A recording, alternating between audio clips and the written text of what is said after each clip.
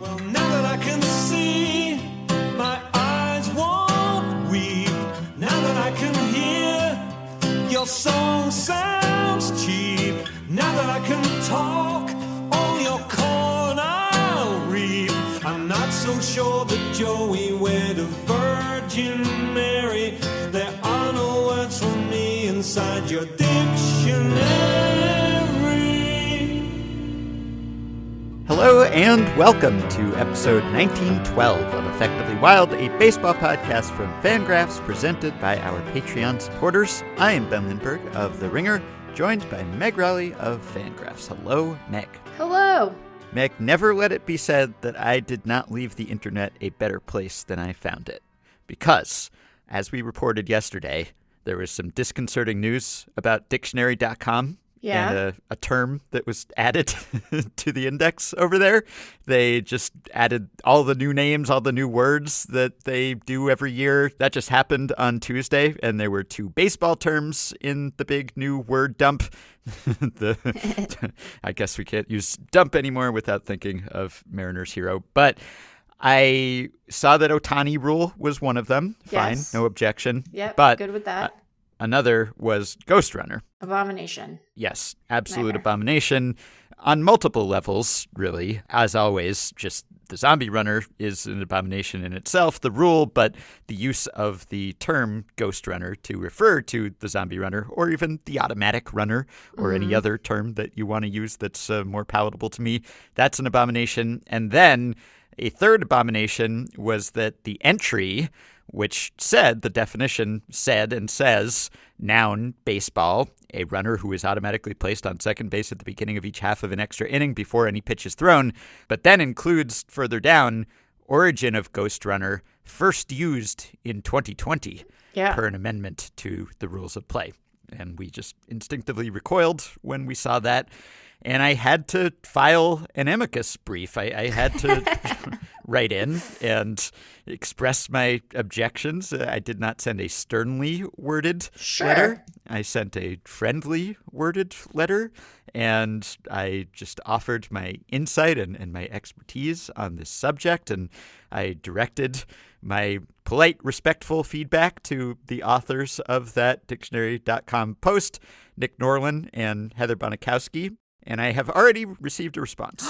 Yeah. Heather Bonikowski, lexicographer for dictionary.com, has written back to me, and she says, I enjoyed your thorough response very much.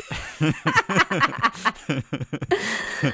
couldn't read my thorough response. It's not as thorough as it could have been. I kept it tight. It's like you held fewer back. than 500 words. I could have gone Ben. longer. Yeah, I know. I really restricted myself because it could have been an impassioned screed. Yeah. But Heather wrote back, I enjoyed your thorough response very much, and we thank you for it. I sent all of your documentation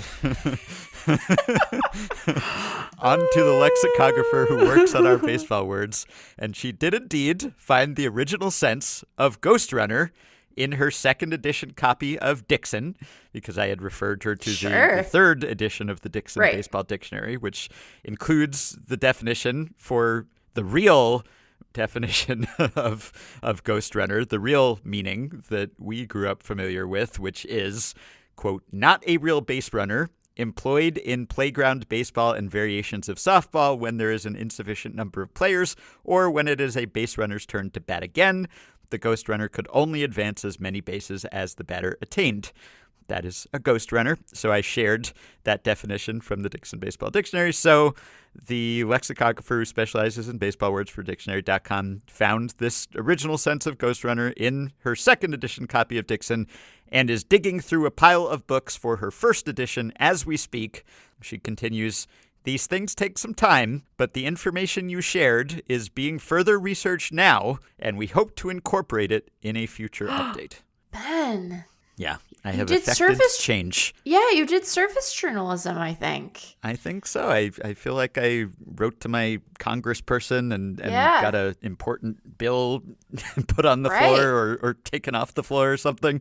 I didn't, of course. It is much more meaningless and inconsequential than that. But it sounds like something might be happening here, that they might correct this wrong. They cannot undo the existence of the zombie runner, which would be great, but I am powerless to do anything about the rule itself, unfortunately, other than use my podcast platform to rail against it. So I suppose I will have to settle for an amended dictionary.com entry, at least unless and until they actually do away with the rule, and then all of this will be moot because we will never have to use this term again, except I guess in exhibition games and the minor leagues, etc. Does it feel really good to like write a letter and actually have some change result? Because let me tell you, like, I spent a lot of time trying to correspond with the senior senator from my state, and I don't find it nearly so satisfactory. Yeah, she doesn't write back to you and say thank you for your thorough response. We enjoyed it, and we will immediately do what you want. Yeah, like her staff does respond after a while in a way that indicates that my thorough objections were not actually read in any kind of specificity. Yeah. You know, that's neither here nor there, but I appreciate that, you know, this suggests to me that like the spirit with which they are approaching these entries is just, let's get it right. You know, we just want to get it right. Like there's no, this does not suggest ego to me or defensiveness, but rather, you know, just an earnest desire to properly express the language as it is currently spoken and written, and the origins that have led to those expressions. And, you know, like, again, in marked contrast from my recent constituent experiences, what a nice thing. What a refreshing, you know, approach to these to these things. Really nice. Yeah. So I will just be over here refreshing the dictionary.com entry until something changes. Although she did warn me that these things take some time. I guess I shouldn't take it for granted that something will happen here, but it does sound like changes in the offing. So this is nice. Just a nice, friendly correspondence between lexicographers, one professional and one amateur and pedantic and obsessed with the zombie runner, but it does seem to have been taken in the spirit with which it was intended, or in which it was intended, and I am happy to report that it has been read and considered and that change is coming. Yeah, I appreciate your efforts, and I appreciate the lexicographer in question. Lexicographer? Lexicographer. I got to get it right because otherwise this entire segment is undone. For receiving it in the spirit in which it was meant and deciding, hey, we're gonna do something about that there. Yep, really nice. All right. I prefaced my response with, like, if you've gotten many messages like this, I'm sorry to pile on, which sometimes people who email us in response to something will say that. You're probably getting tons of these messages. Yeah. Sometimes we are, and sometimes not at all. It's the only one. And I did not get the sense that I was one of many emailing dictionary.com about the inaccurate etymology of Ghost Runner here. So I don't think that the mail was flooding in. But anyway, whatever the case, however many people wrote in, we have achieved our goal here. So I am pleased. I feel like I accomplished something today. Yeah, you were the change you wanted to see in the world. Exactly. All right. I should warn everyone that I am watching Shohei Ohtani's final game as we speak here. He just singled. Yeah, I don't usually multitask like this, but it just so happens that he is pitching and hitting right now. Yeah. And it's the last game of the season, so there's not going to be another. So I'm going to try to talk and also watch, but if I just suddenly trail off and just dreamily gaze at my phone and stop talking, then it's probably because I'm just wrapped because Shohei Ohtani just did something. But I will report if he does anything notable. Speaking of service journalism, I was hoping you could do some for me, which is, how do I watch the playoffs? Because I have joined the crowd of cord cutters since last postseason. That's belatedly, right. I you were cut the cord. A cable guy. I was, and a big part of my rationale, other than just laziness and not wanting to have to deal with the cable company, is that, well, how am I going to watch the playoffs? I got to watch the playoffs, right? And I have finally taken the plunge because I understand that there are alternative means of watching the playoffs and watching them live. I don't mean watching archived games on MLB TV or like the weird angles that they sometimes have. So what's your solution if you have a good one, or what would you recommend that I do here? Well, I think that it's first important to understand a couple of things. Assuming that you are going to pursue legal means of watching the postseason, which we will assume for the purposes of this segment, lest we run afoul of the powers that be. So I think the first thing for you to know is to learn from my experience and know that Hulu does not have MLB Network. Okay, so that's the first thing for you to know. I think that either Sling, Sling's or YouTube TV, and perhaps both do have MLB Network. Hold on, I'm gonna cough. I have coughed. Okay, so when watching the MLB postseason, you have to venture into strange lands, one of which is MLB Network, and one of which I think is TBS. Yeah. And then perhaps also TNT. Don't know. I am assuming that you are pursuing legal means and that you do not have a friend who works for an MLB team who might give to you a login for the unblacked out MLB TV.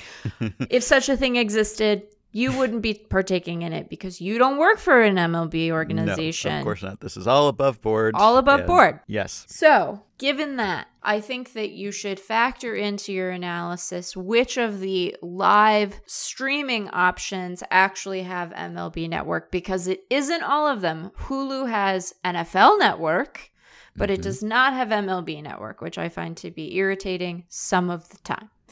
I think that most of them have TBS, so that's good.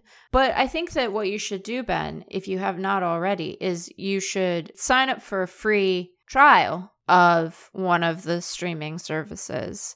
And then some of it you won't have to pay for. And then after that, you'll probably have to sign up for one of the, streaming thingamajigs, yes. a thing that is a majig, one of those. Yes.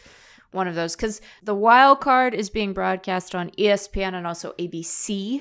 Mm-hmm. So you will need something that has ABC, although, again, I think most of them do. And then after that, you will need Fox or FS1. Yep. And then you will also need TBS. Maybe you don't need MLB Network, actually. Maybe we don't have any MLB Network games this year. Maybe it's all on ESPN. I do know that MLB Network is going to be doing some simulcasts of some playoff games. I do not know which ones, but some playoff games in Spanish, which I think is great. Mm-hmm. So for folks who are listening and might be interested in checking those out, a little digging might be in order, but then you'll be able to watch stuff in Spanish, which is very cool.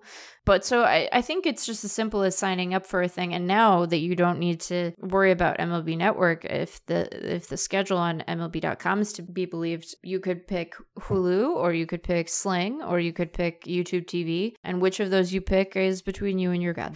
Okay. All right. This is all helpful. And yeah, it does appear that the only MLB Network broadcasts are in Spanish, according to the schedule I'm looking at also. So yeah, I have not dipped my toe into the waters of live streaming so much because I'm not a huge non-baseball sports watcher. So you haven't had occasion to do that. Right. And this is why I cut the cord, because I was not watching very much live TV other than baseball this month specifically. So yes, I have not had to explore my options there. I have a vast suite of streaming services, just not the live ones. So I will probably do something temporary, and I may actually already have YouTube TV access, at least through a family member or something. Sure. If that's still kosher. So I think that may be a solution. But my uncertainty about this issue probably kept me paying for cable longer than it should have. Yeah. So now I've finally gotten on board or off board, and I am figuring out these things that probably you and a lot of our listeners have figured out years ago. But I'm heartened to know that it is doable and that I can figure it out. I mean, it might be fun. It could be fun to watch exclusively through the weird camera angles. I have done that at times, yeah. Yeah, but I think that you will enjoy your viewing experience more in all likelihood if you don't do that. Yes, probably. And simply pony up for like Hulu or YouTube TV or something. Mhm. So yeah, it's not hard, Ben. You know, I have faith in you. I have confidence in your ability to stream. You're a I think noted I can do it. streamer. I guess we need to figure out our Patreon postseason streams, don't we, Ben? Yeah, we need to do that we too. do But need yeah, to look, do that. if I can get the Ghost Runner entry on dictionary.com change, I can do anything. Yeah. That's how I feel right now. Yeah, let's set you to work on some other stuff. Again, it might involve corresponding with my senior senator, so good luck to you. Yep. Climate change, put me on it. I'm on a roll right now. I can do this. Okay. All right. So you have an NL Rookie of the Year ballot to submit sometime soon, right? I if you have do. not already. I And haven't know that yet. I'm you still cannot divulge. contemplating. Yes, Yeah. and so we will talk about it at some point when you are at liberty to discuss it. Sure. How many names do you need to put on it? Is it 10 or have you No. looked? Oh, It's not. it's only 3 for. Oh, it's only 3. Okay. Yeah, it's not like the MVP ballot where you have to do just a whole mess of names, a bushel a peck. No, it's I believe it is only 3 if my memory serves from the last time I had a ballot, which was also a Rookie of the Year ballot, but it was for the American League and it was in 2019. I believe we only had to do 3. So Okay. Well, you can disregard this because if it was a 10 ballot dealie, I was going to do a little for your consideration kind of thing, like they do with the Emmys. Sure. Just to remind people, hey, did you see that show? That was a good show. Just, keep that in mind. Not that I was going to lean on you to vote one way or another. I was No. not going to try to, put my thumb on the scale or anything. I was just going to point out that I believe that Joey Meneses is in the top 10 in WAR among NL rookies. I just thought I would point that out Note just that. in case yeah, you it just had would not note it. crossed your radar. Yeah. But I suppose it's not relevant unless you want to get really aggressive with your placement of Joey Meneses and put him in the top 3, which probably a bridge too far. But again, Yeah. you cannot divulge. I at this can't. time. Yeah. But I would, yeah. That would it would be an aggressive placement. It would, yeah. It would be pretty aggressive. I have to I concede would that, say. yes. Yeah. Now, I think it's safe to say that he may have brought a top 3 quantity of joy to Sure. the people and to me specifically and to Yeah. Nationals fans also among NL rookies this year, but it's not necessarily the most joy award, although it's correlated with joy created and generated, I'm sure. Yeah. But yeah, top 3, that might be asking a bit too much. Yeah, I think that it might be a touch aggressive, just like a touch. Yeah. Although, really, well, look, skosh. I guess it was a 2-player race when we last talked about it. I suppose Brendan Donovan has inserted himself into that race, depending on which WAR you look at least. He's Sure. right up there in Baseball Reference WAR, not so much yes. in Fangraphs WAR. But Yeah, we have, again, I am not saying this to divulge a vote. I am simply No. noting that there is a difference to be had in our respective sites' estimation of his defense. A quite indeed. meaningful difference, as it Mm-hmm. were. I will admit to having looked today. I Yeah. did earlier, but today at where he falls in terms of Baseball Prospectus's version of Mm-hmm. WAR. Yeah, because I was going to say, if it was a clear top 2 and then a bunch of other guys, then, what would be so bad about using a third place vote on Joey Meneses, right? If we all know Right. that it's coming down to, say, Harrison Strider, then really it's just a free roll what you do with that third spot. You could be the new person who accidentally voted for Ryan Tepera, except you could vote for Joey Meneses on purpose. And all the Joey Meneses fans would say, great job, Meg. Thank you for recognizing our favorite NL Rookie of the Year. My goal, well, I'll say this. So BP has Donovan at 2.8 warp, which is pretty close to our estimation of him at Fangraphs, where we have him at 2.7 WAR. Just to close the circle there. So my first priority in awards voting is to take it seriously and bring appropriate rigor to be able to defend my eventual vote, which, in a year like this, one could argue on the one hand that is very easy to do because it's hard to go wrong with your choices given how closely bunched the Braves guys in particular are. One could also argue that it will be impossible to defend the choice because they are so close to one another. So, that weighs on me. The other thing, so after I have decided based on the merits of the player and hopefully have given it the consideration that it deserves because it is a serious thing, my goal is to not be talked about at all. Yeah. That's my secondary goal. It needs to be secondary because if that is the primary goal, one might not bring the rigor to the decision that you should, right? It needs to be about the players. It's not about me, right? It's about them and what they have accomplished in some great rookie campaigns. And, that's the primary thing. Secondarily, though, I would like to, again, just not be a character on Twitter even a little bit, which I think, again, it can't be the primary motivation, but I think that resisting making it about you is a good sort of resting heart rate for stuff like this, because that can lead to wackiness, right? If you're trying to like make a point or make a name or, I don't know, engage with people more on Twitter, which seems like it can't be anyone's motivation, but sometimes you wonder about these things, right? You're like, is that what you really think, or is that attention-seeking behavior? Who could say?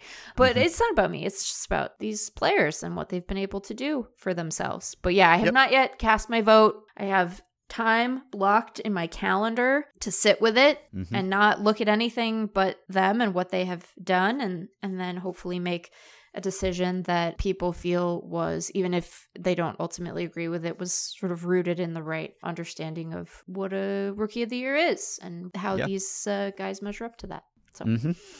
Well, this is kind of concerning. I was just tagged in a tweet by Dictionary.com. Oh, no. Which maybe while I was discussing the coming amendment to the Dictionary.com entry for Ghost Runner, tweeted the definition of Ghost Runner, the, in my mind, erroneous Dictionary.com definition of this. This was at 4:05 p.m. Eastern, which is while we were recording. So I'm going to just chalk this up to the lexicographers not yet syncing up with the social team, probably, and informing them that, hey, you might want to sit on that Ghost Runner tweet because we might be changing that up because we've gotten a very thorough email from an interested party. Right, who has sent us a lot of documentation. I'm seeing this now, Yeah, so I was quote tweeted in this, perhaps for the first time. One of the other 3 quote tweets as we speak here is by Emma Tiedemann, who is a broadcaster for the Portland Sea Dogs in AA, and she has quote tweeted this and said, "Zombie Runner, greater than sign Ghost Runner." So thank you, Emma, for representing my interests here. Yeah, it's just, an important thing. Oh, hey, Julio hit a home run. Oh, all right. And see, I wasn't looking at Twitter. Fine. I was trying, I try to not look at other stuff while we are potting to your earlier point. I sent you there. I gave you a license to look and at now Twitter. I'm just sitting here being like, hey, there's Julio Rodriguez soon to appear in the postseason hitting a home run. So there's that.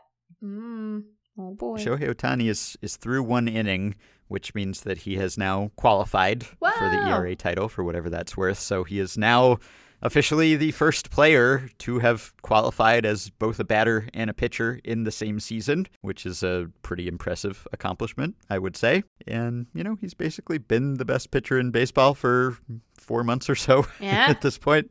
Not saying anything about awards. I'm just making an observation about Ohtani. I can say something about Ohtani or Judge without it being construed as an argument against the other one. Yeah. I'm praising one. I do not come to denigrate the other. Yeah. They're both great and wonderful and amazing at baseball.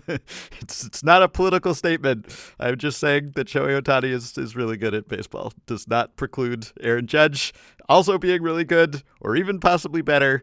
Just making an innocent observation here. You have to be careful these days. You say anything about one or the other, you almost have to just preface it with some sort of disclaimer, right? Or else there will be a clamor.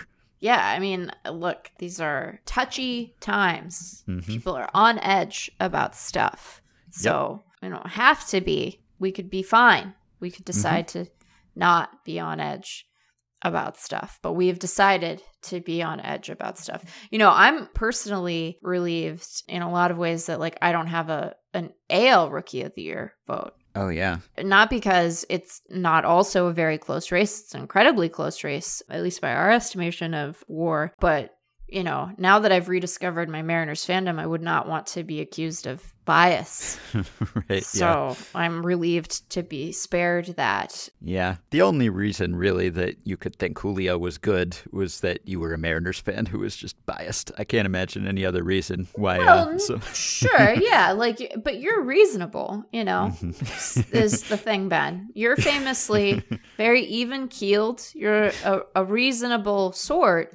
And not everyone out there on the internet is reasonable.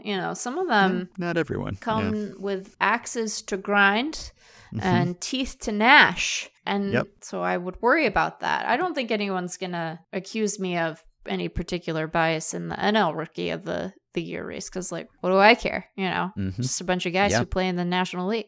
I guess the AL race comes down to a Mariner and an Oriole, much like the race for the wild card in the AL. Yeah. So we'll see if it goes the same way.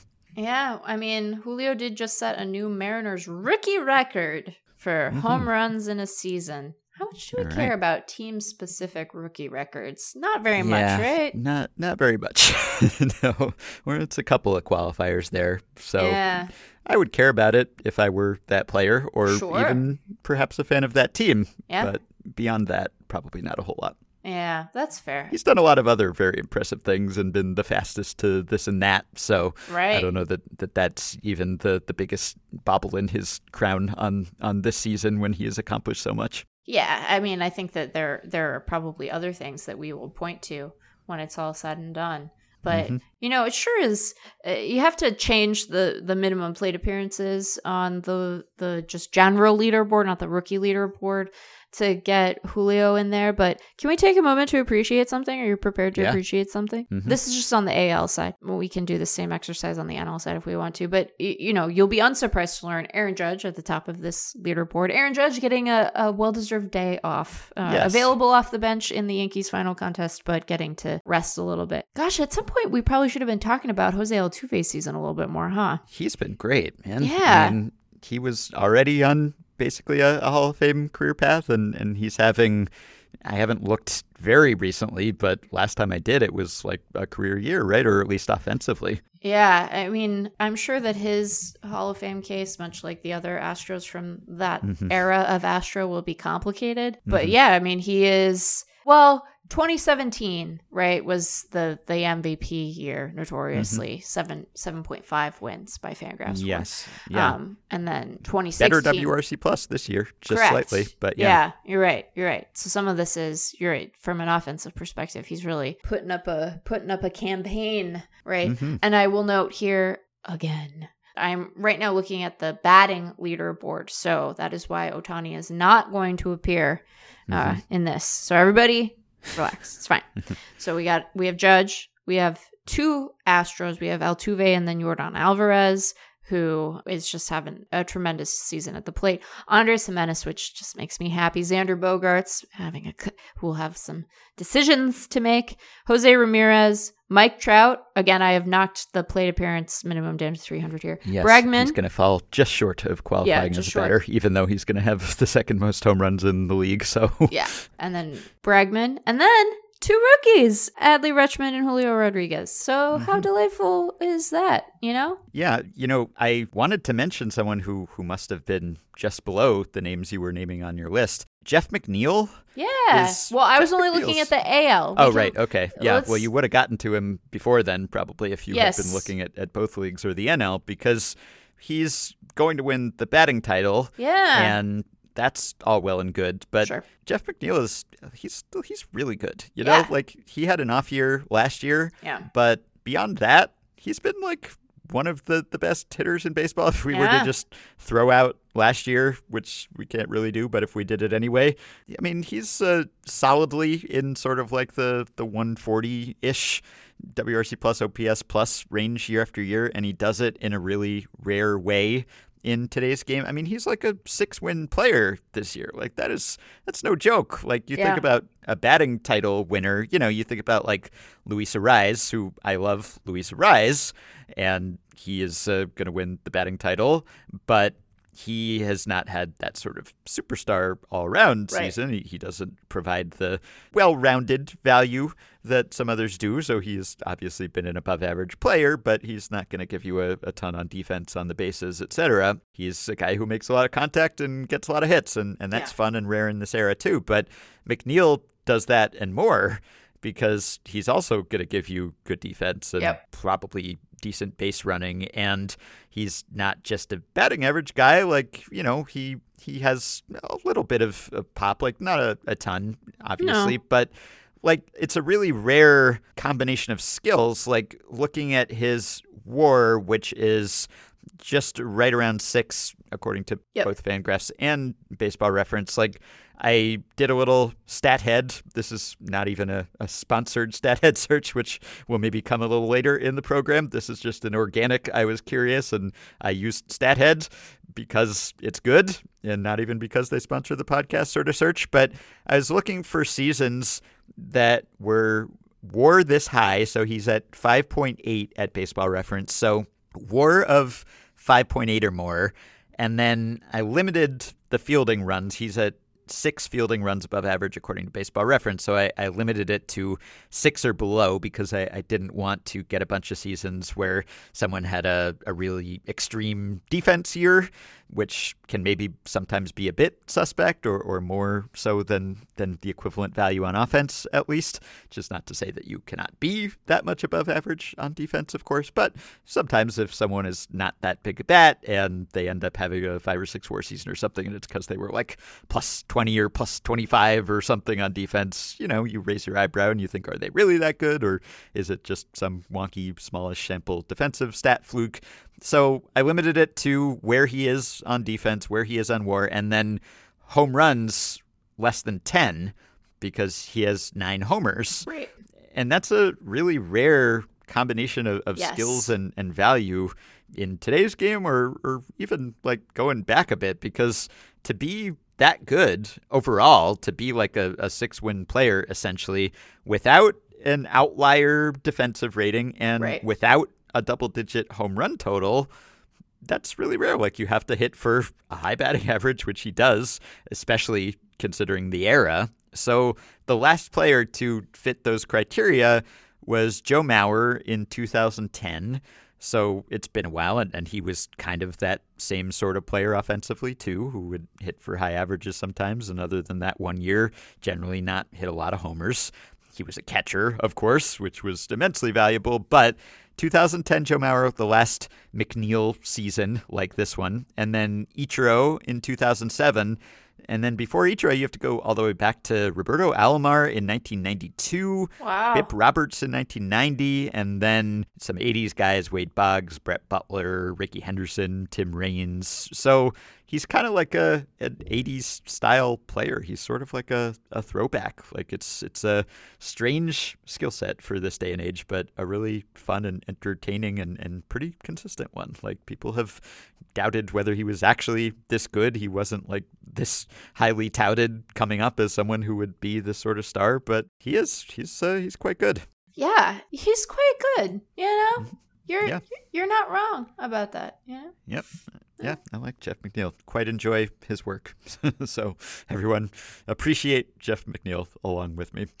So I wanted to bring to your attention something that I saw on the Baseball Reference attendance page. I was just scanning attendance by team and by season and the average by game, just because we are a game away from having final numbers here. Yeah. And generally, obviously, attendance is way up over last year when most places started limited at the beginning of the season. Attendance was restricted because of COVID. So just about everyone has upped their attendance year over year on an average basis. Attendance is still down a bit relative to 2019, but not drastically so.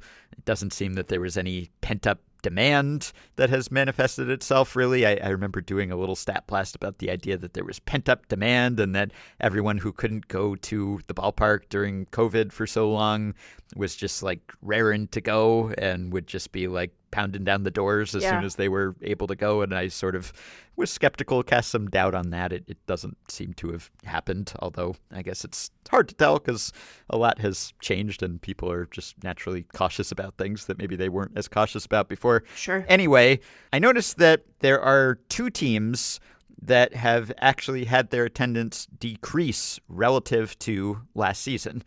Only 2, but those 2 are kind of interesting. So one of them is the Cincinnati Reds. Sure. Now, that's not shocking.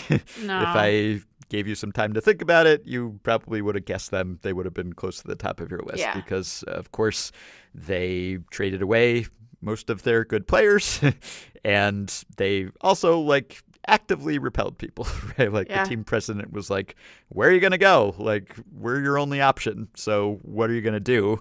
And I guess the collective response of the Reds fan base was, well, maybe we can't go to another big league ballpark, but it doesn't mean we have to go to yours if you are not giving us a good reason to be there. So the Reds this year, having very publicly broadcasted the signal that they were not going to try to contend this year and very obviously taken a clear step back and sort of given up on this season, the fans did too to some extent, understandably, and they're down about 1,380 fans per game relative to last year, and I don't remember the specifics of how restricted their attendance was, but I assume it was somewhat.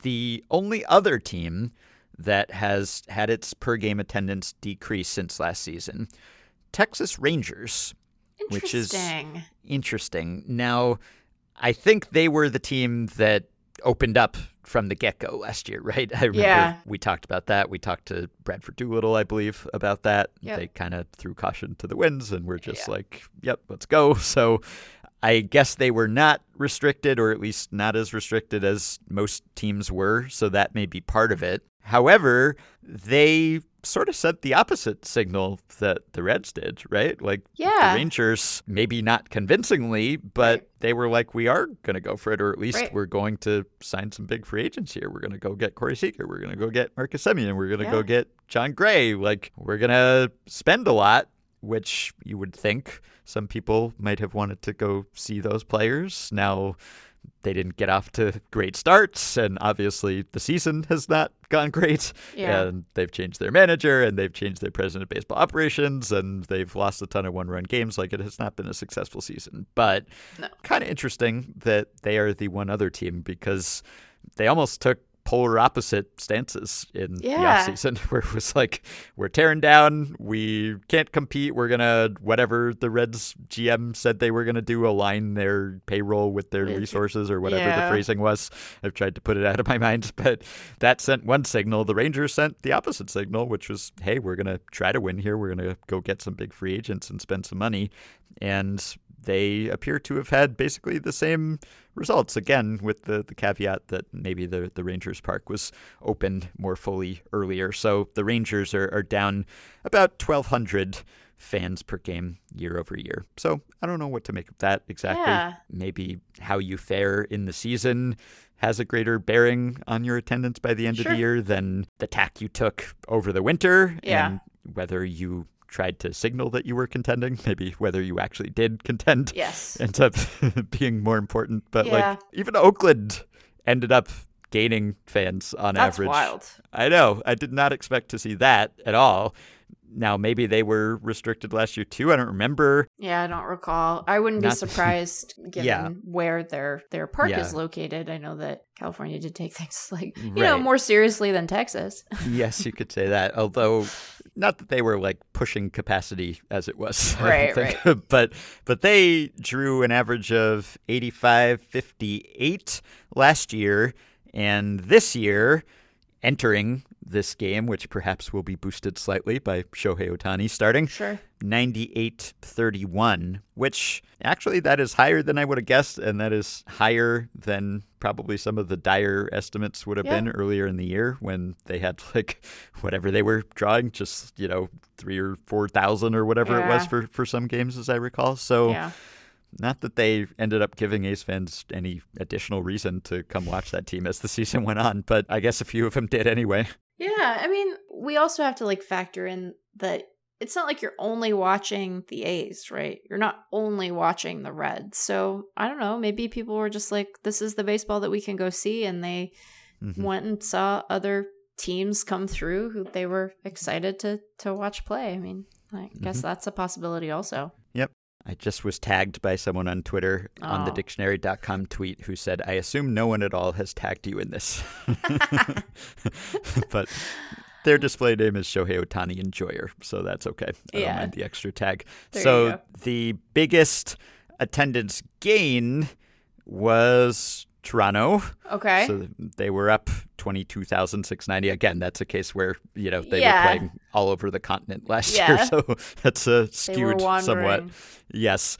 And the Cardinals are about 15,000 up this year per game. So Cardinals fans have returned in force, maybe to see the last act of Pujols and Molina and potentially Wainwright. Although it doesn't seem like Wainwright is actually retiring. Like it seems like he intends to pitch again, and he's does just seem like that, doesn't it? He's getting lumped in with Molina and Pujols. I get why. Like, why not have the three of them take their bows together? But also, it's like, actually, I'm not leaving yet. Yeah. I think I'll be back.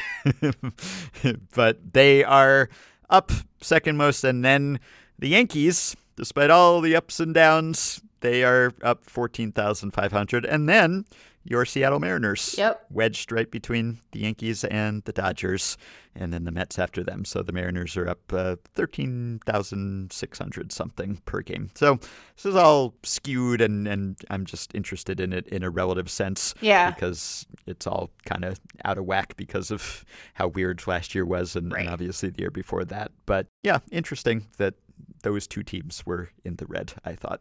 Yeah, I don't know that. I mean, I would have guessed the one, but probably not the other. So, yeah. And did you get the press release from MLB about the gambling thing that they're doing, the gambling initiative? No, I don't know that I did. I got this release the other day. The subject line was, MLB announces new strategic initiatives to promote responsible wagering. And the body of... I hate it here. Yeah, my eyebrow went up, or both of them did, when I saw the subject line, and did not go down as I read on. So yeah, because I was going to say, are they promoting gambling responsibly, or are they promoting responsible gambling, right? Like, are you trying to get people to bet more, or are you trying to get people who are already betting to bet responsibly? Right. Yeah. Right. Yeah. So the text of the email says, Major League Baseball announced today a new partnership with the American Gaming Association's Have a Game Plan, Bet Responsibly public service campaign to educate fans and broaden the league's responsible gaming efforts. In addition, MLB expanded its partnership with the National Council on Problem Gambling, with the league now serving as a platinum member and a part of the group's leadership circle. Does that mean it gets to use airport lounges or like?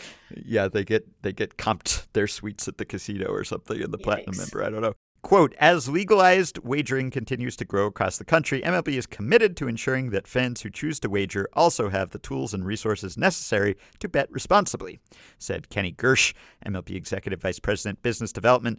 With the expertise and additional resources of the AGA and NCPG, we'll be able to expand our responsible gaming efforts further, driving new education, awareness, and support service initiatives that will help keep sports betting safe, fun, and entertaining for all those who participate. Wow, it sounds great.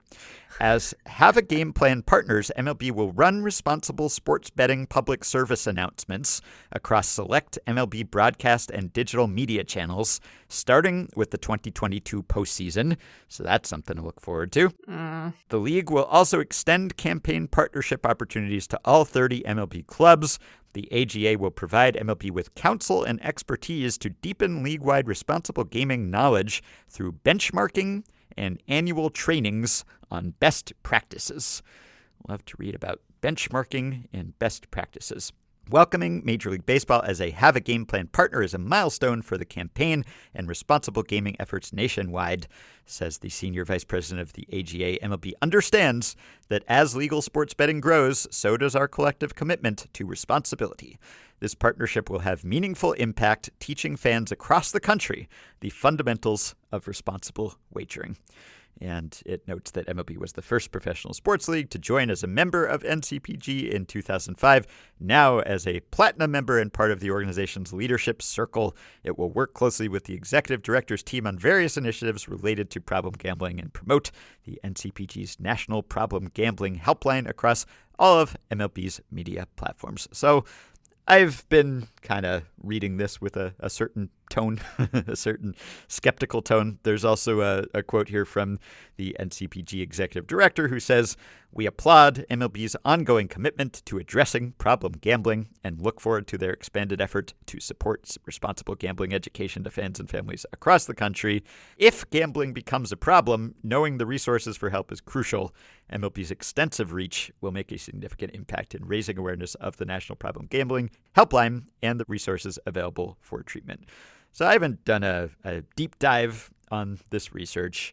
I don't know how legit all of this is. Sure. I don't mean to mock the helpline. If the helpline is helping people, I'm Sure. glad of it. But I'm sure that there is a somewhat cynical aspect to Yeah. all of this, I would think. Not necessarily so cynical as like we want to run PSAs about problem gambling because it will remind people that they can gamble. I don't know if it's that dystopian or not. It's not like there's any shortage of gambling advertising as it is on baseball broadcasts or every broadcast under the sun. Yeah.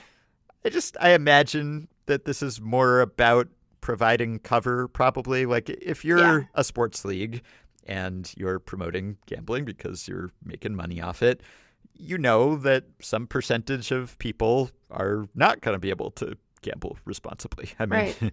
some people are just wired that way. Yeah. And there's plenty of precedent from other countries, and there have been all sorts of problems, and some other countries have had regulation about how you can advertise and who can serve as sponsors and all that sort of thing, where we're kind of behind on that. Maybe we'll get there someday, maybe we won't, but we've been behind just because it got legalized later here.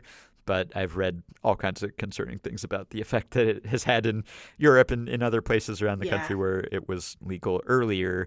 So you know that there's going to be some fallout from that. There are just going to be casualties. There are going to be problem gamblers, whatever percentage it is. And if you really wanted to stop that entirely, you'd have to say no gambling at all. So I guess if you are partnering and doing these initiatives and PSAs and everything, I mean, look, if it helps people, I hope it does. I hope it does stop one from developing bad habits. But also, I assume it's something that MLB can point to and say, you know, if they ever receive criticism for the way that they are promoting gambling or what they have or haven't done when it comes to helping with problem gambling, they can say, hey, we're a platinum member of this and that, and we've run all these PSAs, and therefore we've been proactive about this, and you can't bother us about it anymore. I would imagine, again, I haven't spoken to anyone. I haven't done any reporting about this. Just, uninformed or semi-informed or as informed as I am about anything in baseball. Observation that I imagine that was one motivation, maybe a main motivation for doing this, which, I guess makes sense from a business perspective. Right. Like, there's a certain amount of problem gambling that they are deeming to be sort of a tolerable amount of it, right? Because we know that there are plenty of people who decide to gamble on sports and they do it as like a fun thing for them. And it isn't a destructive force within their lives. It's not a compulsive force within their lives. They just are like, I have opinions about the Dodgers and I'm going to express those by betting, right? And there's like a large percentage of people for whom that is true, and that's fine. And then there is a percentage of people who engage in gambling and it is destructive for them. And we have decided collectively how involved like all of the interested parties are in that decision, how thoughtful it has been, how much we have grappled with like how different it is potentially. Again, this is not me speaking from a position of expertise, but just wondering like, have we really unpacked, is it different to be forced to walk into a casino and place a bet at a sports book versus having it on your phone? I don't know if we know that, right? I assume that that it's stickier to be able to bet on your phone versus having to go to a physical place, but like, Yeah, I don't you'd know that think. for sure, Mhm. right? But we've decided collectively that there's like an amount of problem gambling that we're okay with because we let there be legalized gambling. We make that decision about all kinds of things from a public policy sure. perspective, right? There's an amount of problem drinking that we've decided we're okay with because it's legal to drink. And, you know, you can go on and on with these things, right?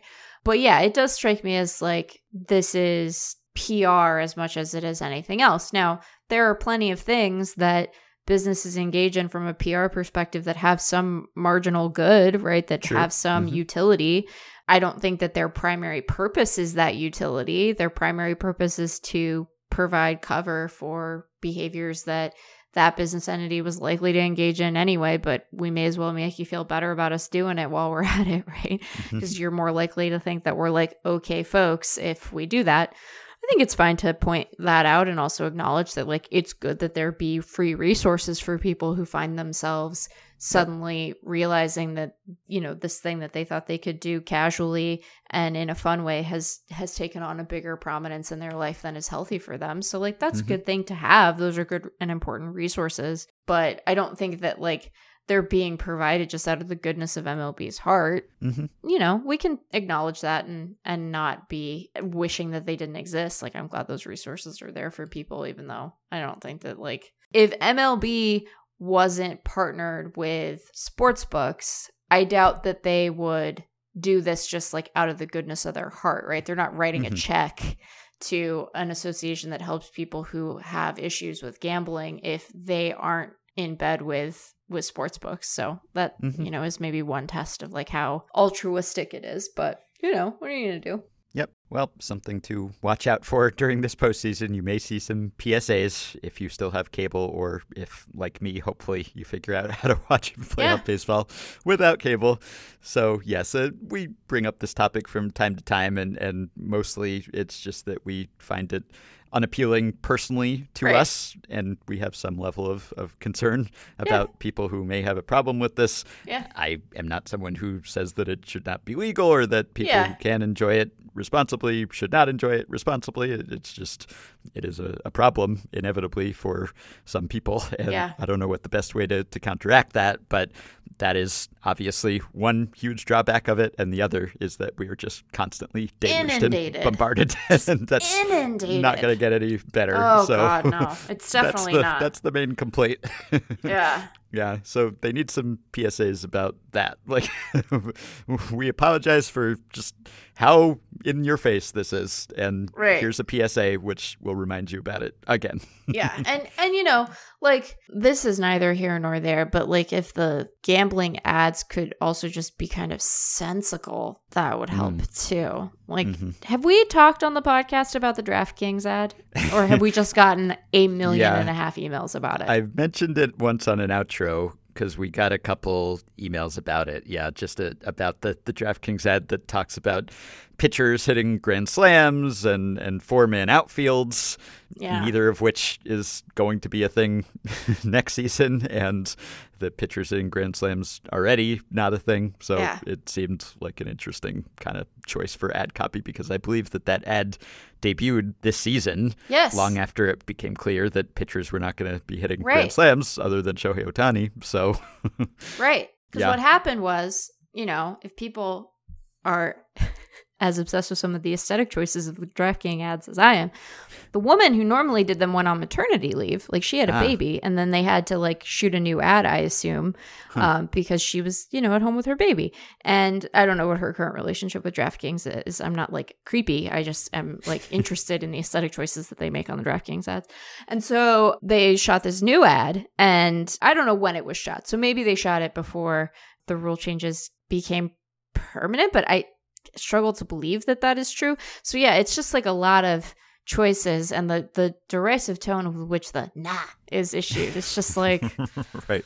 Yeah, it debuted, I believe it looks like June 22nd was when that ad was published, and I can't imagine that the lead time was terribly long. It can't have been a months long production. It's not a masterpiece, you know. It's not up for any awards. Yeah, so they should have been well aware that there was a universal DH by that point, I would think. Yeah, I mean, you would think that. And then my thought was like, are they like, is he trying to refer to Ohtani specifically? But then wouldn't you make it about like a two-way player? Like, wouldn't you? Yeah, because that's an even better argument. The thrust of the ad is that baseball's not dying, right? That it's actually good, and therefore I guess you should bet on it. So I think Ohtani would be a better argument than just generic pitchers hitting grand slams. Like when I first saw it or someone first wrote to us about it, I thought maybe it dated from last year or something, and it was a reference to Daniel Camarena, the Padres reliever who hit that memorable grand slam, which was awesome, but that doesn't happen anymore other than Ohtani. So by this June, I don't know how that ad got greenlit, but it is in heavy rotation. Oh my because God. I just see it constantly. Just like it's just constant. I can't decide which I see more. That or like a terrifying series of political ads. I forgot how much more you get advertised to when you live in a swing state, Ben. Yeah. It's a lot. It's a lot of the time. You get just a lot. Ohtani's only hit one grand slam, I think. Yeah. Just the one grand slam. Yes. Yes. Just the one time he hit the grand slam. And was he pitching that day? I don't recall. I'm trying to use StatHead quickly, and I'm not succeeding, but that's because of my internet, not because of StatHead, which is great. Use StatHead. Use our code. Get some discounts. Yeah, that was on May 10th. I do not think he was pitching that day. So then what are we even talking about? These are the things that you talk about before the postseason starts, because if you don't, you never get a chance to talk about them ever again. Yep. All right. So I have a couple stat blasts to share. Maybe I can do that here so we can play our little ditty. They'll take a data set sorted by something like ERA minus or OPS plus, and then they'll tease out some interesting tidbit, discuss it at length, and analyze it for us in amazing ways. Here's today's Stat Blast.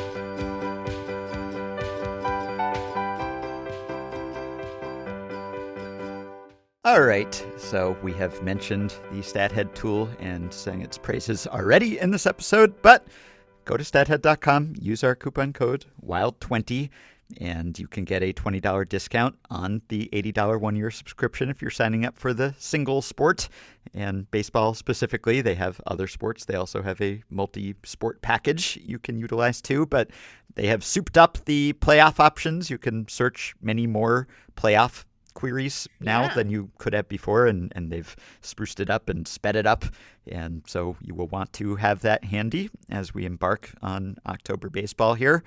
So I've got a few here.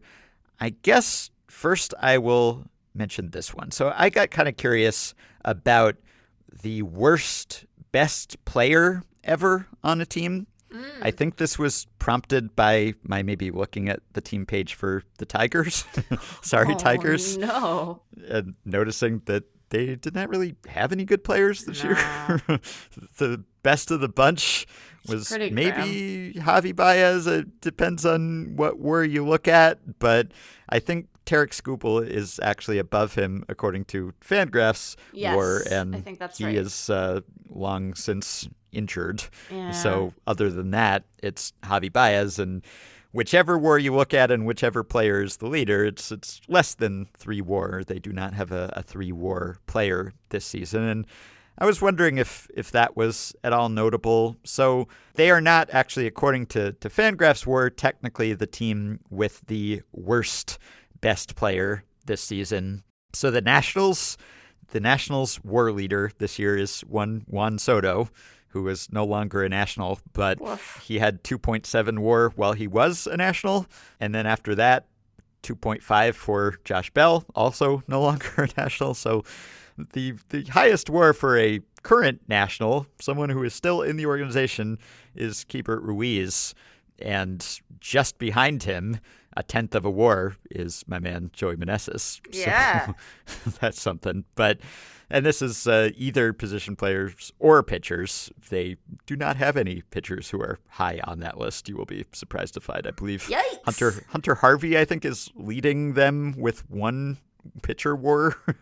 That's the best they've got. So the Nationals topped that at 2.7, and not even someone who's still on the team.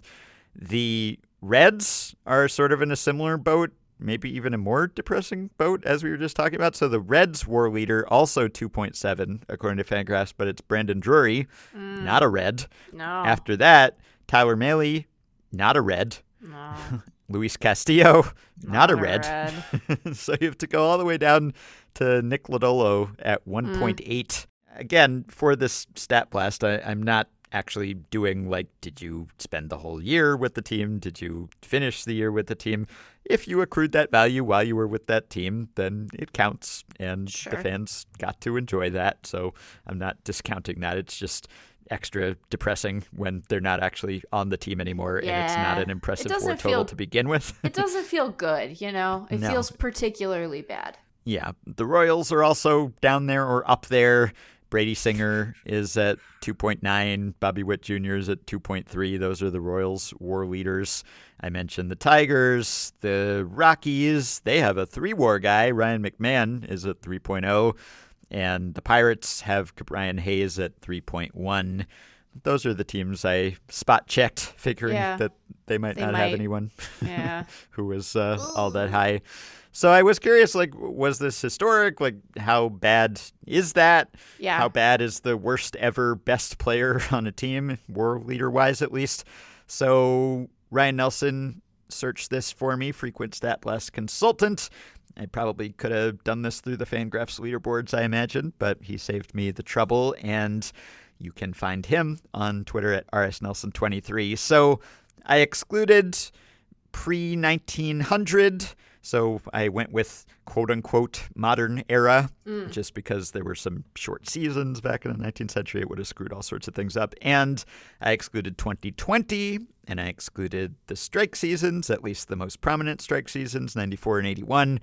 And that leads us with the worst best player on a team of all time is Ron Hunt of the 1963 Mets, who was worth a mere 1.9 WAR. So that is the lowest WAR total ever, or at least with the restrictions I mentioned, for the best player on a team. 1.9. Yeah, so that makes Tarek Skubal and Javi Baez and that bunch actually look pretty good. They cleared that low bar by a lot. So people remember Ron Hunt for his hit-by-pitch proclivities and for being hit by 50 pitches in 1971. But in 1963, he was hit by only 13 pitches, and he had a 110 OPS plus for the Mets, who were a new franchise, not an expansion team, but not far removed from being an expansion team. And he was actually the runner-up Rookie of the Year that year. But he was the best the Mets had, and he was not that great. So that's the answer to that trivia question. After Ron Hunt, it is Don Hurst, who was a first baseman for the 1928 Phillies. He was at 2.1. Then, more recently, you have Elmer Descends for the 2001 Reds. He was at 2.2. Then, I guess I should have done this stat blast last year, you have Merrill Kelly of the 2021 Diamondbacks at 2.3. And then you have Jhoulys Chacin, 2017 Padres at 2.3. Nick Castellanos, 2018 Tigers, 2.3. Yep. Austin Hedges, 2.3 as well for the 2018 Padres. And the list goes on. Yeah, pitch framing is valuable. Yeah, it is. So I will link to the full list, but basically you can be an average player and be the best player on a very bad team. It is rare for that to happen, but it has happened. It's just gonna feel not great for some teams for a while. That's one of my takeaways from that stat blast. It's like, you know, you're thinking about like the Tigers and the Reds. It's like whose fortunes are going to be dramatically different next year? And it's like, I don't know if any of those teams are on my list. Yeah. Sorry. Yeah, if you had told Tigers fans before the I season, know. well, if you had told them, hey, Javi Baez is going to lead your gonna team be in your war. best guy. Yeah. They'd be like, great, sign us up Yeah, for that. Perfect. Yeah. All right. Our big free agent addition. Oh. Looks like it paid off. Yeah, and then the monkey's paw curls and Yeah, that didn't happen. So woof. not a successful season. Not at No, all. But definitely not. not a historic worst best player either. So that's the saving grace, I guess. That's something. Yeah. Of note, though, the lowest team leader in batter Fangraphs WAR in a non-19th century, non-shortened season was the 1962 Astros. So again, a new franchise. They had 3 players tie with 1.1 WAR on the batting side. Roman Mejias, Bob Aspromonte, and Al Spangler. And then the lowest team leader in pitcher Fangraphs WAR with the same qualifications is the 2006 Nationals, who had 2 pitchers tie with 1.0, John Yikes. Patterson and Livan Hernandez. But as noted, the 2022 Nationals pitching Fangraphs WAR leader, at the time Ryan ran this, it was a tie between Hunter Harvey and Patrick Corbin at 0.8. And I believe it is now Hunter Harvey at 1.0. So I guess he has tied the earlier Nationals team for having the worst best pitcher. Yikes. So that happened. Yikes. Nationals. Yikes. Mm-hmm. All right. Another stat blast comes to us from Joseph, who writes in and says, as more and more teams clinch playoff spots, I've gotten to thinking about how many players make it to the playoffs at any point in their career. Do you all know what percentage of Major League players played in the playoffs at any point in their career? I presume this would have gone up over the years as the playoff field expanded, Sure. but you always hear players saying how much it means for them to play in the postseason, so I wondered how many of them actually do. I also wondered about how many of them ever win a World Series. There might be some notable players here, like ones who have tons of career playing time but never won a World Series or even made the playoffs, or someone who played very sparingly but somehow won several World Series, like mercenary pinch runners. So Ryan ran this for me as well. He looked at the playoff rate and I think the making the World Series. I'm not sure if he ran the winning a World Series version, but making the World Series, winning a pennant. So for making the playoffs, and I will put this all online and link to it on the show page as usual, but he looked basically at the rate of making the playoffs for all players who debuted in every given season.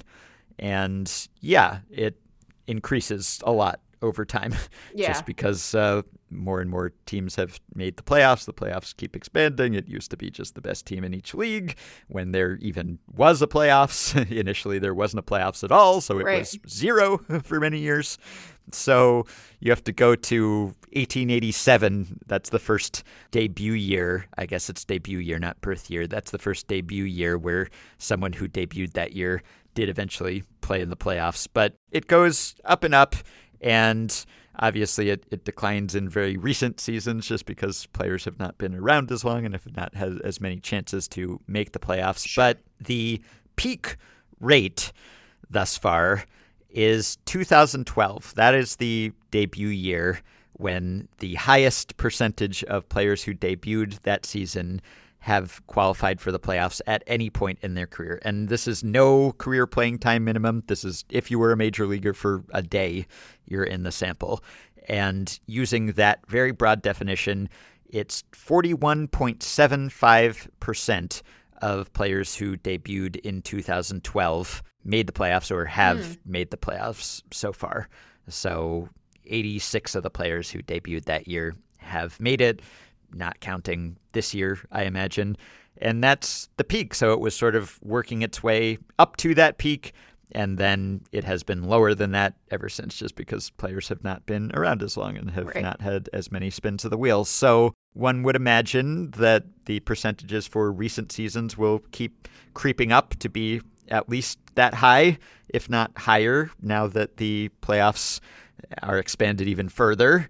Maybe there will be a new peak sometime soon, but the peak thus far, it's 42% or so. So still, like, more than half of all players never make the playoffs, even in that peak year. And I guess that percentage could continue to climb a little bit, but still, fewer than half of all major leaguers can say that they made the playoffs even at the very peak period. And before that, for much of baseball history, it was a lot lower. Obviously, it was in the teens, like looking at the 1930s, it was like in the teens or maybe 20%. And then, just kind of hanging around there for a while, because until you got to the divisional era, there was no real expansion in the number of playoff teams. So it just sort of hung around like for decades and decades, like into debut years in the early 50s or even mid 50s or even late 50s or early 60s. It was like 20% or lower. So back then, obviously, like I don't want to say making the playoffs meant less. It still meant a lot. But I think probably we were less likely to judge players based on that. Like, did they have rings? Did they make X number of playoff appearances? How did they do in the playoffs? So certain players, if you were on the Yankees, you were perennially in the postseason for long stretches of baseball history. But most players were not. They never got to be in the postseason. Just there were fewer spots open. So there was a real primacy to the regular season then, for better or worse. So I asked Ryan to rerun it with a slightly more exclusive group, so players who had at least 5-year careers instead of just anyone who was a major leaguer at any point. And if you limit it to that, then the sample goes up, of course, because the percentage that is goes up because we exclude some players who were just cup of coffee guys and didn't get lucky. So here, the peak is still the same year, so debut year of 2012. But now the peak is not almost 42%, but almost 73%.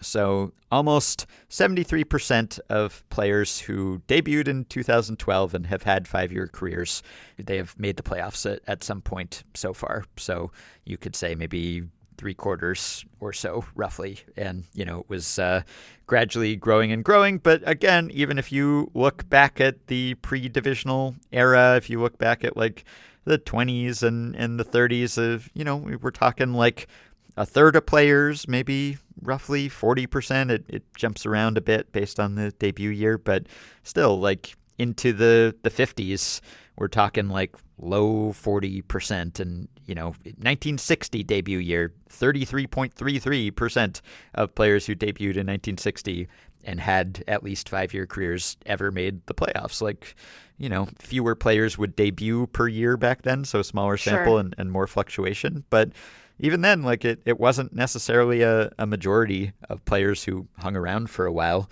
who could count on making the playoffs. It was much more of a rarity than it is now. And as for the World Series appearance metric, so this one actually has the opposite pattern. This actually decreases the percentage of players who have made the World Series because back then there were no rounds before the World Series. So if you made the playoffs, that meant you made the World Series. It was the same thing.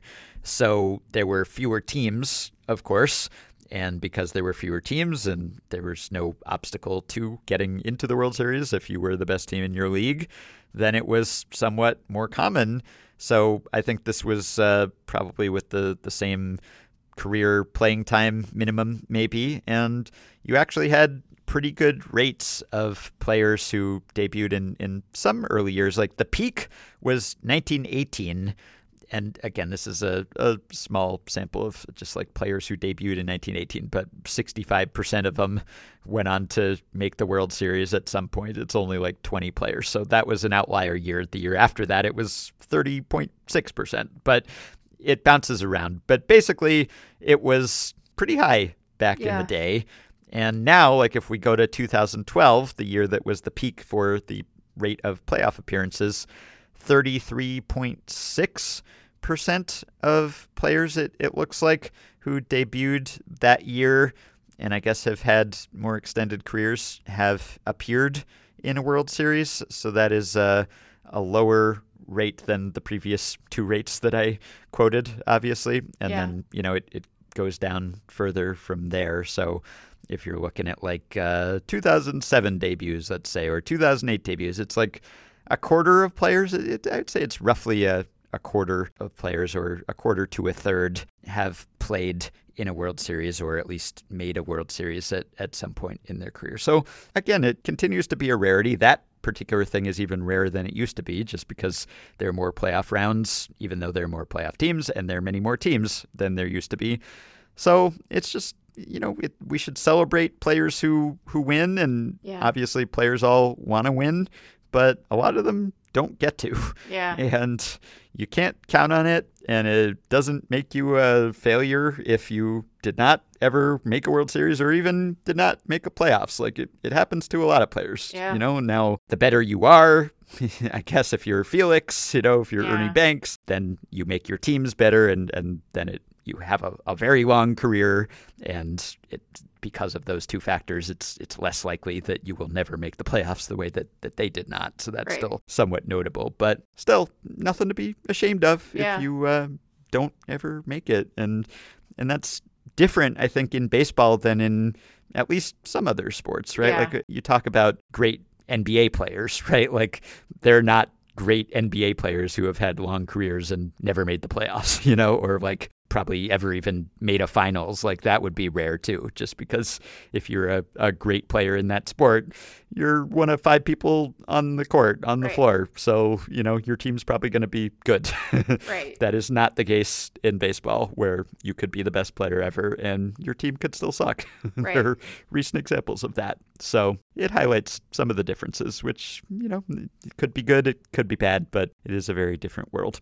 Yeah, it's not that it can't happen in other sports, but it's just a lot less likely to, because as you said, like your ability to be the difference maker is so much more profound when it's only a couple of guys on the court at a time. It's just not as common of a thing, Mm-hmm.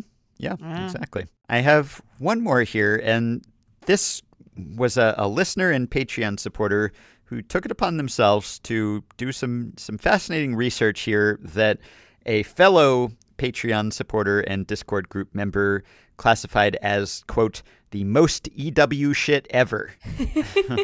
This was prompted by someone musing in the Discord group, which is great, by the way. If you're a Patreon supporter and you're not a Discord group member, consider joining. And if you're not a Patreon member, and you should still consider joining, because it's a fun place to talk to other smart baseball people who listen to this podcast, especially during the playoffs, I imagine. So someone was wondering about Mike Trout's long observed tendency to tweet airplane emojis when he's traveling somewhere, followed by some number of exclamation points, but not the same number. Nope. A varying number of exclamation points.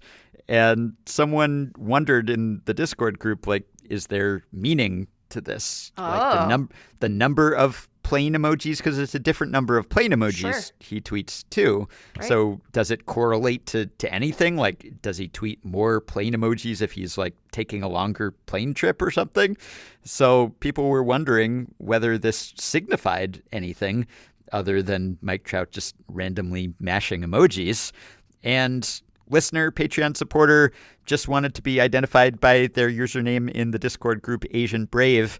They have done the research here, really exhaustive research, and have chronicled every instance of Mike Trout tweeting an airplane emoji followed by exclamation marks. And this goes back to 2013. His very first one ever was September 18th, 2013.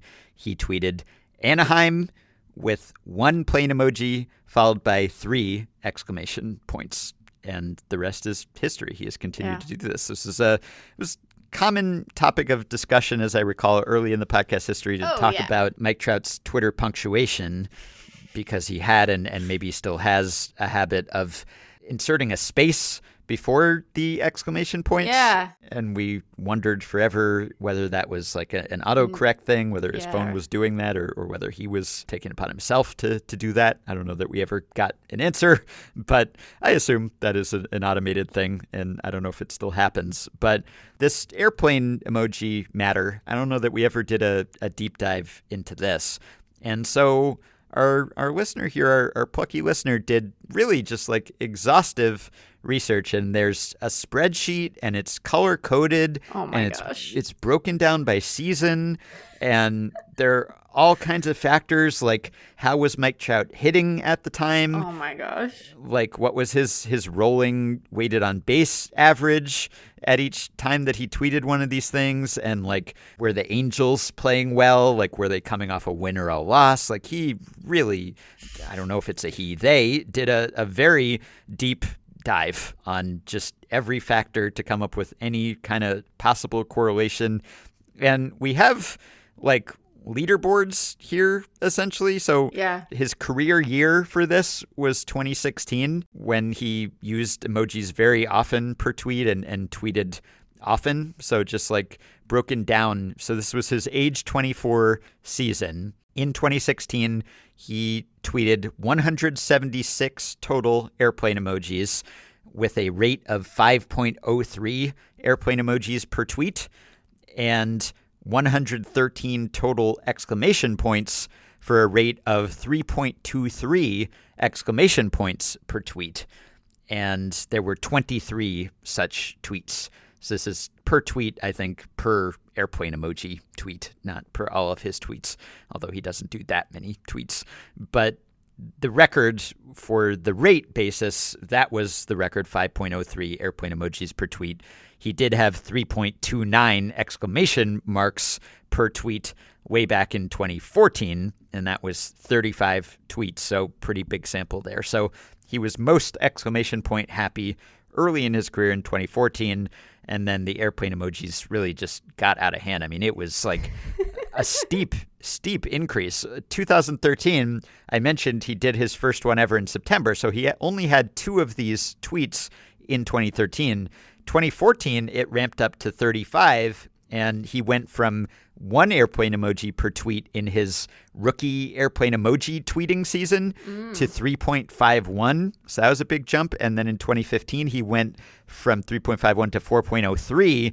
And then the career year, 2016, 5.03. I don't know what the aging curve looks like for this, Right, like across yeah. the league as a whole. We only have a sample size of 1, unfortunately, I think, to judge by. But this year, at least I think this is up to date. So he's had 28. Most recently, he tweeted on September 25th, Anaheim, followed by 5 airplane emojis and only 2 exclamation points. Wow. So again, I don't know if that means Getting- he's getting excited or lazy. not.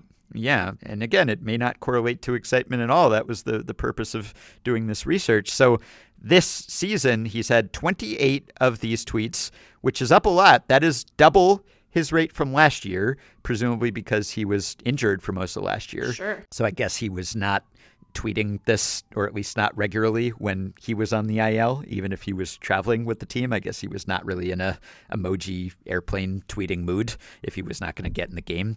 And then 2020, he only had 8 because it was a shortened season. So this year, bounced back to 28, which is his high since 2018. And he has tweeted a total of 128 airplane emojis this season, which is tied with 2018. At least I think it's second after the career year of 2016. He's at 4.57 airplane emojis per tweet this year. It's, pretty high. It's at least medium range for his recent several seasons. And he's tweeted 68 exclamation points with a rate of 2.43 exclamation points per airplane emoji tweet this season. They even broke it down by his destination. Oh my gosh. Yeah, a lot of labor went into this. So obviously, like Anaheim, the most popular destination, he has sent 63 of these tweets with a total of 282 airplane emojis when he is bound for Anaheim, with a rate of 4.48 airplane emojis per tweet and 2.81 exclamation points, which is not notable particularly. So he has tweeted the most times heading to Anaheim because he goes to Anaheim most often, but he has not tweeted more than the usual number, really, of airplane emojis or exclamation points when he is bound for Anaheim. Read into that whatever you will. When he's on a hot streak, he goes with 4.55 airplane emojis per tweet compared to 4.19 when he's on a cold streak.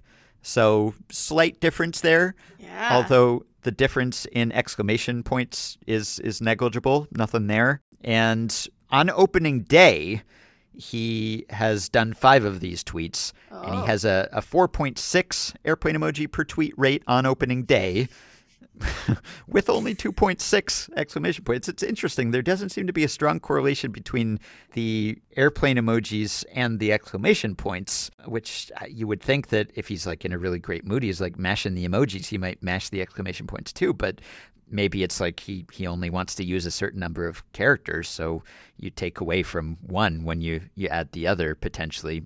But off of a good game, so coming off of a good game, 4.26 airplane emojis per tweet. Off of a bad game, 4.47. So actually more emojis, more airplane emojis coming off a bad game than a good game, which, again, probably not a statistically significant difference here. We're talking about only like 75 or so tweets. But if we wanted to read too far into it, we could say he's happy to get out of town. Yeah. Right? Coming off the bad game. Like you could say, well, he's in a good mood coming off the good game. But no, like he's happy to get out of there. He thinks his luck will change when he goes to the new city.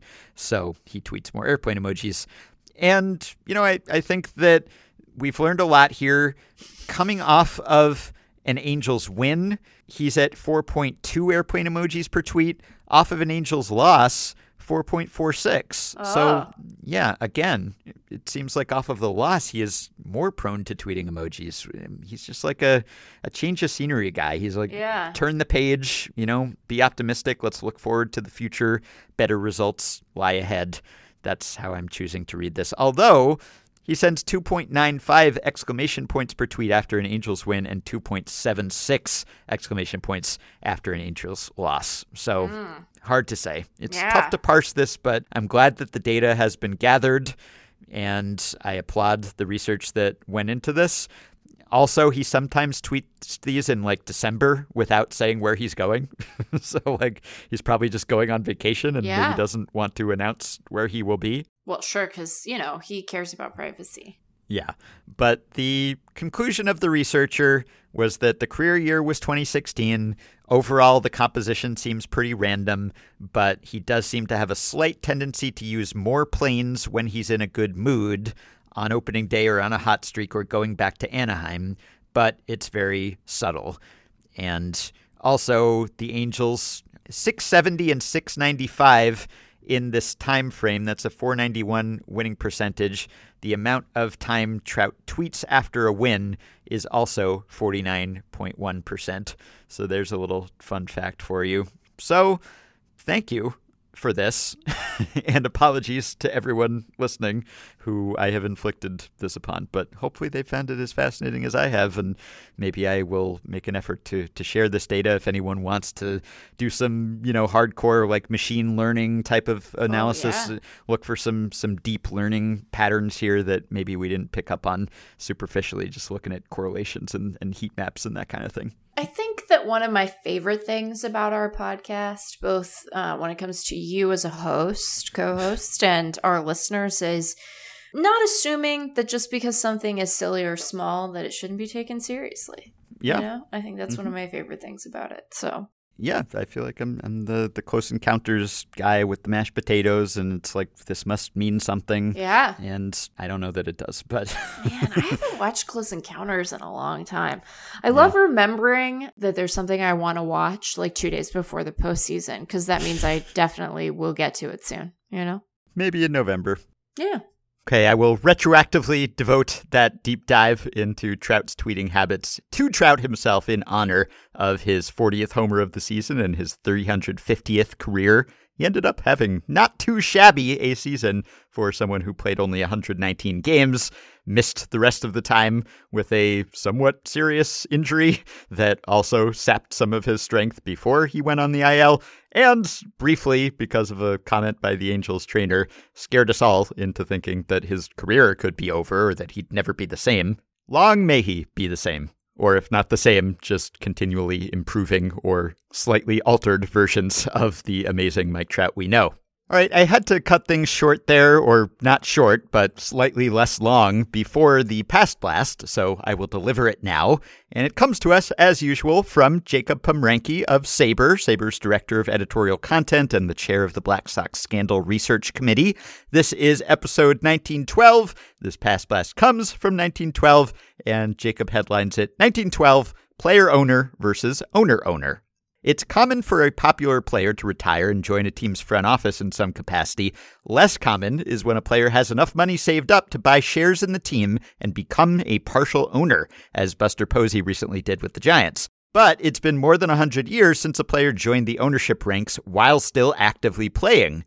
In 1912, Frank Chance of the Chicago Cubs and Jake Stahl of the Boston Red Sox wore multiple hats by playing first base, managing their clubs, and also having a financial stake in the team.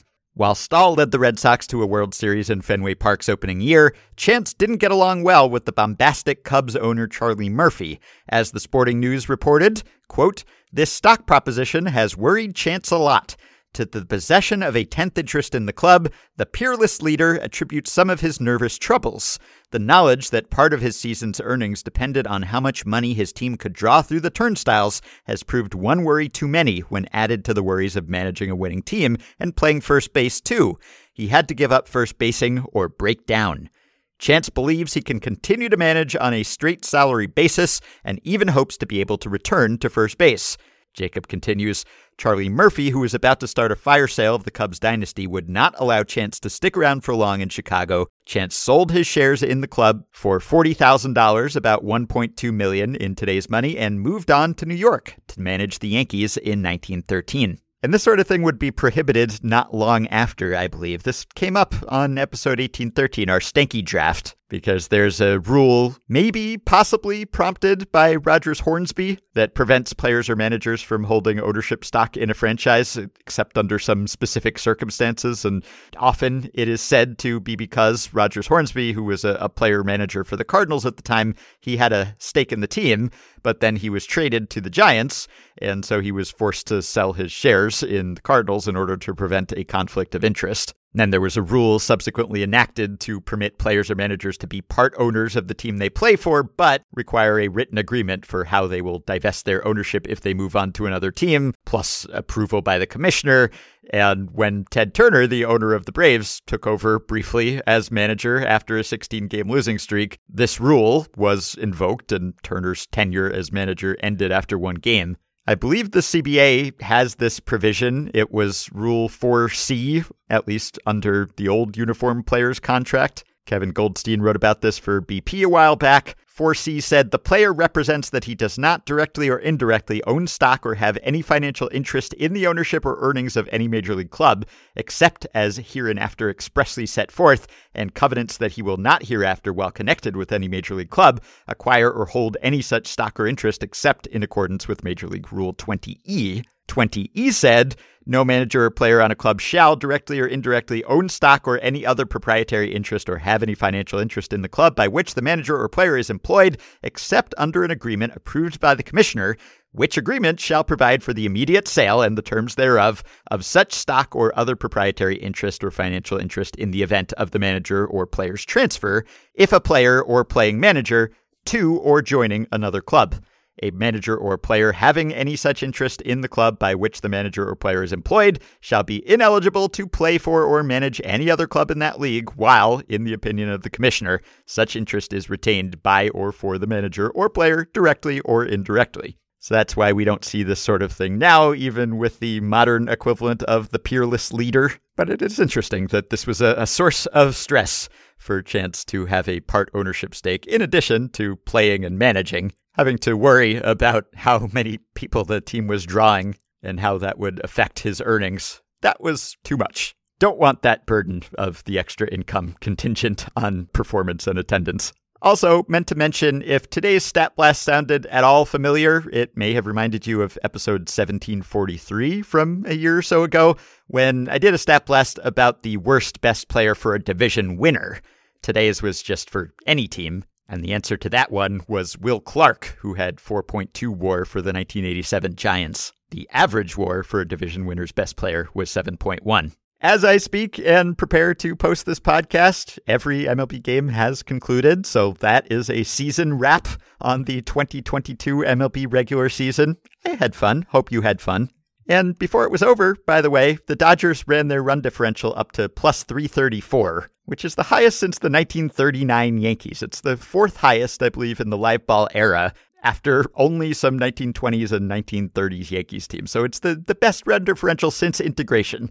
That is unbelievable. That's a hell of a season. 111 wins and a historic run differential. And now it all resets to 0, although there's still a first round bye and home field advantage. And now the playoffs begin. Exciting times. I already had a great day. I got to quote a dictionary definition to the people who make the dictionary definitions. These are the joys podcasting provides. So thanks to all of you for following along during the regular season with us. It has been a lot of fun to talk to you. And stay tuned for playoff previewing and playoff coverage and, of course, the usual off-season Effectively Wild, which is always fun too. The end of the season does not mean the end of our podcasting. And you can support Effectively Wild on Patreon by going to patreon.com/effectivelywild. The following 5 listeners have already signed up and pledged some monthly or yearly amount to help keep the podcast going, help get themselves access to some perks, and also help us stay ad-free, aside from our StatHead sponsorship. Today's thank yous go out to Keith F., Casey Reed, David Sanchez, Alex Markle, and Liam Delahanty. Thanks to all of you. Patreon supporters get access to the aforementioned Effectively Wild Discord group for Patreon supporters. You got to get in on that action if you have not already. You also get access to monthly bonus podcasts, plus a couple of playoff live streams coming up soon, sometime this month, and access to merch and ad-free Fangraphs memberships and a whole host of other options. Check it out. You can contact me and Meg via email at podcast@fangraphs.com or via the Patreon messaging system if you are a supporter. You can rate, review, and subscribe to Effectively Wild on iTunes and Spotify and other podcast platforms. You can find and follow Effectively Wild on Twitter at EWPod, and you can find the Effectively Wild subreddit at r/EffectivelyWild. Thanks to Dylan Higgins for his editing and production assistance. We will be back with one more episode before the end of the week, and I believe before the start of the postseason if all goes well. So we will talk to you soon.